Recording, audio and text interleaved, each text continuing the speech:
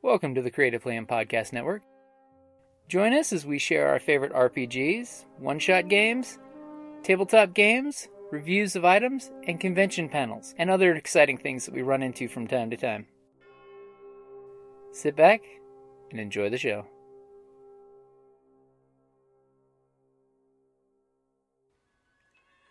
Hi, this is Kelly, aka Trixie from Ragnarok and Roll, a Scion to Ragnarok story, and Tilda Wimblewick from D&D Journey of the 5th Edition. First off, I would just like to say thank you to everyone for listening to our varied adventures, as well as for rating us on iTunes and RPGpodcast.com. If you haven't rated us yet, we would greatly appreciate it if you could. And if you're looking for more ways to support our efforts, we are now on Patreon, a great site where you can help us continue making more podcasts, as well as some special surprises for our patrons. If you can, please look us up at www.patreon.com/cppn. Every little bit helps. And again, thank you for listening. Hey guys, Jim here with Creative Plan Podcast Network. It is August the 8th, Obscure. So this is the Big Bad Obscure. As it is described, the not discovered or known about, also meaning uncertain. So what I like with Obscure is try to always keep your big bad mega villain.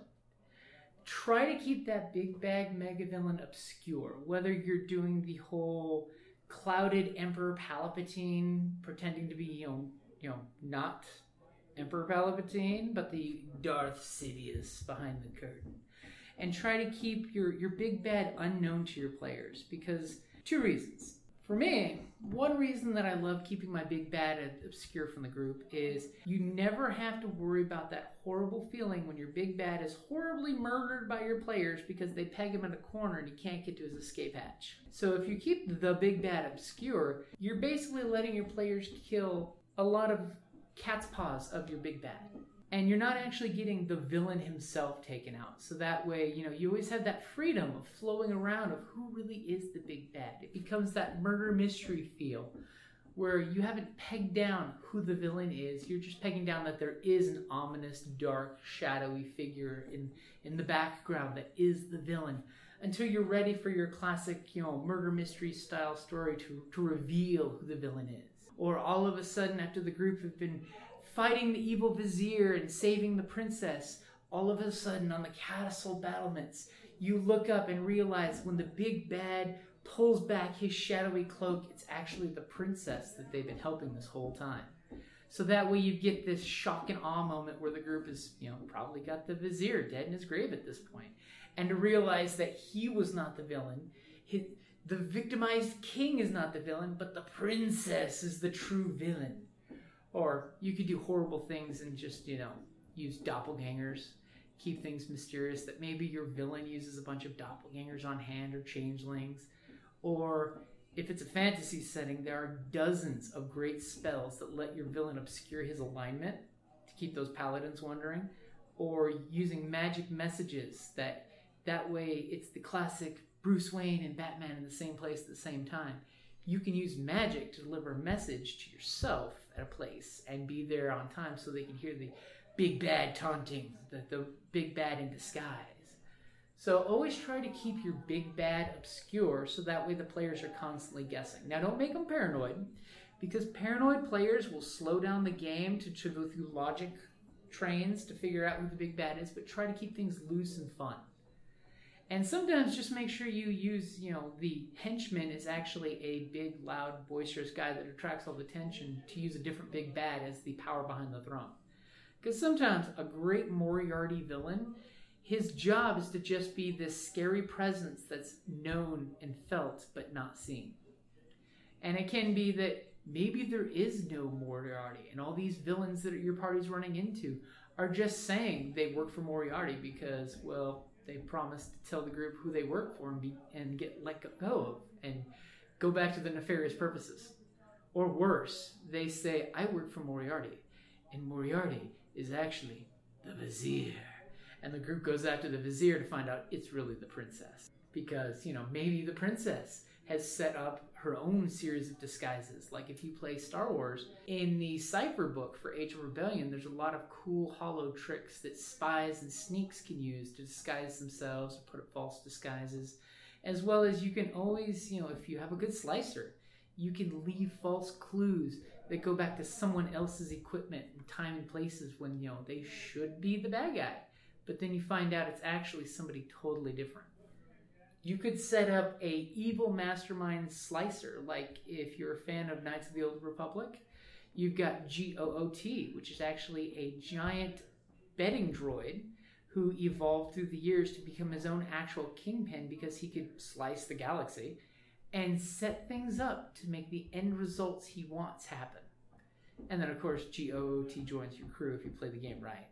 Slightly evil and ominous, all that good stuff. So don't be afraid to use cat's paws and minions in places of the villain. You can use disguises, magic tricks, simulacrums.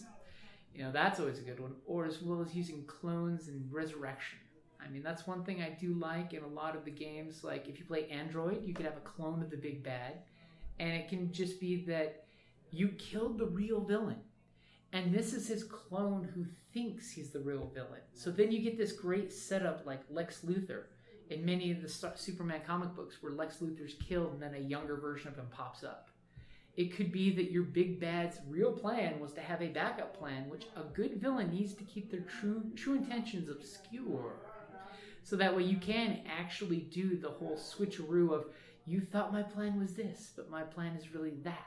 Like, if you're a fan of animated shows in the 90s, there was this great show on the TV show called Gargoyles. Great show on ABC, done by DreamWorks. That the main villain Xanatos in the first couple episodes tricks the heroes into stealing and destroying his competitors' items so he can build a great and powerful MacGuffin. And because he kept his actual plan obscure enough, the group went along with it and thought they were doing the greater good because he set them up earlier that assaults on them and him were actually, he set it up himself against himself to put the players in the right place. Which you could easily do that with like a D&D group. Have a merchant set himself up to be attacked by the Black Syndicate or the Black Network. And you find out that these are actually hirelings he hired to set the group off to secretly be working for the Black Network. Now you have a paladin trying to do the right thing, working for the mob from a certain point of view. And it won't be until the big reveal that you find out that, oh, sorry, this has all been a setup. So keep things obscure, keep things moving.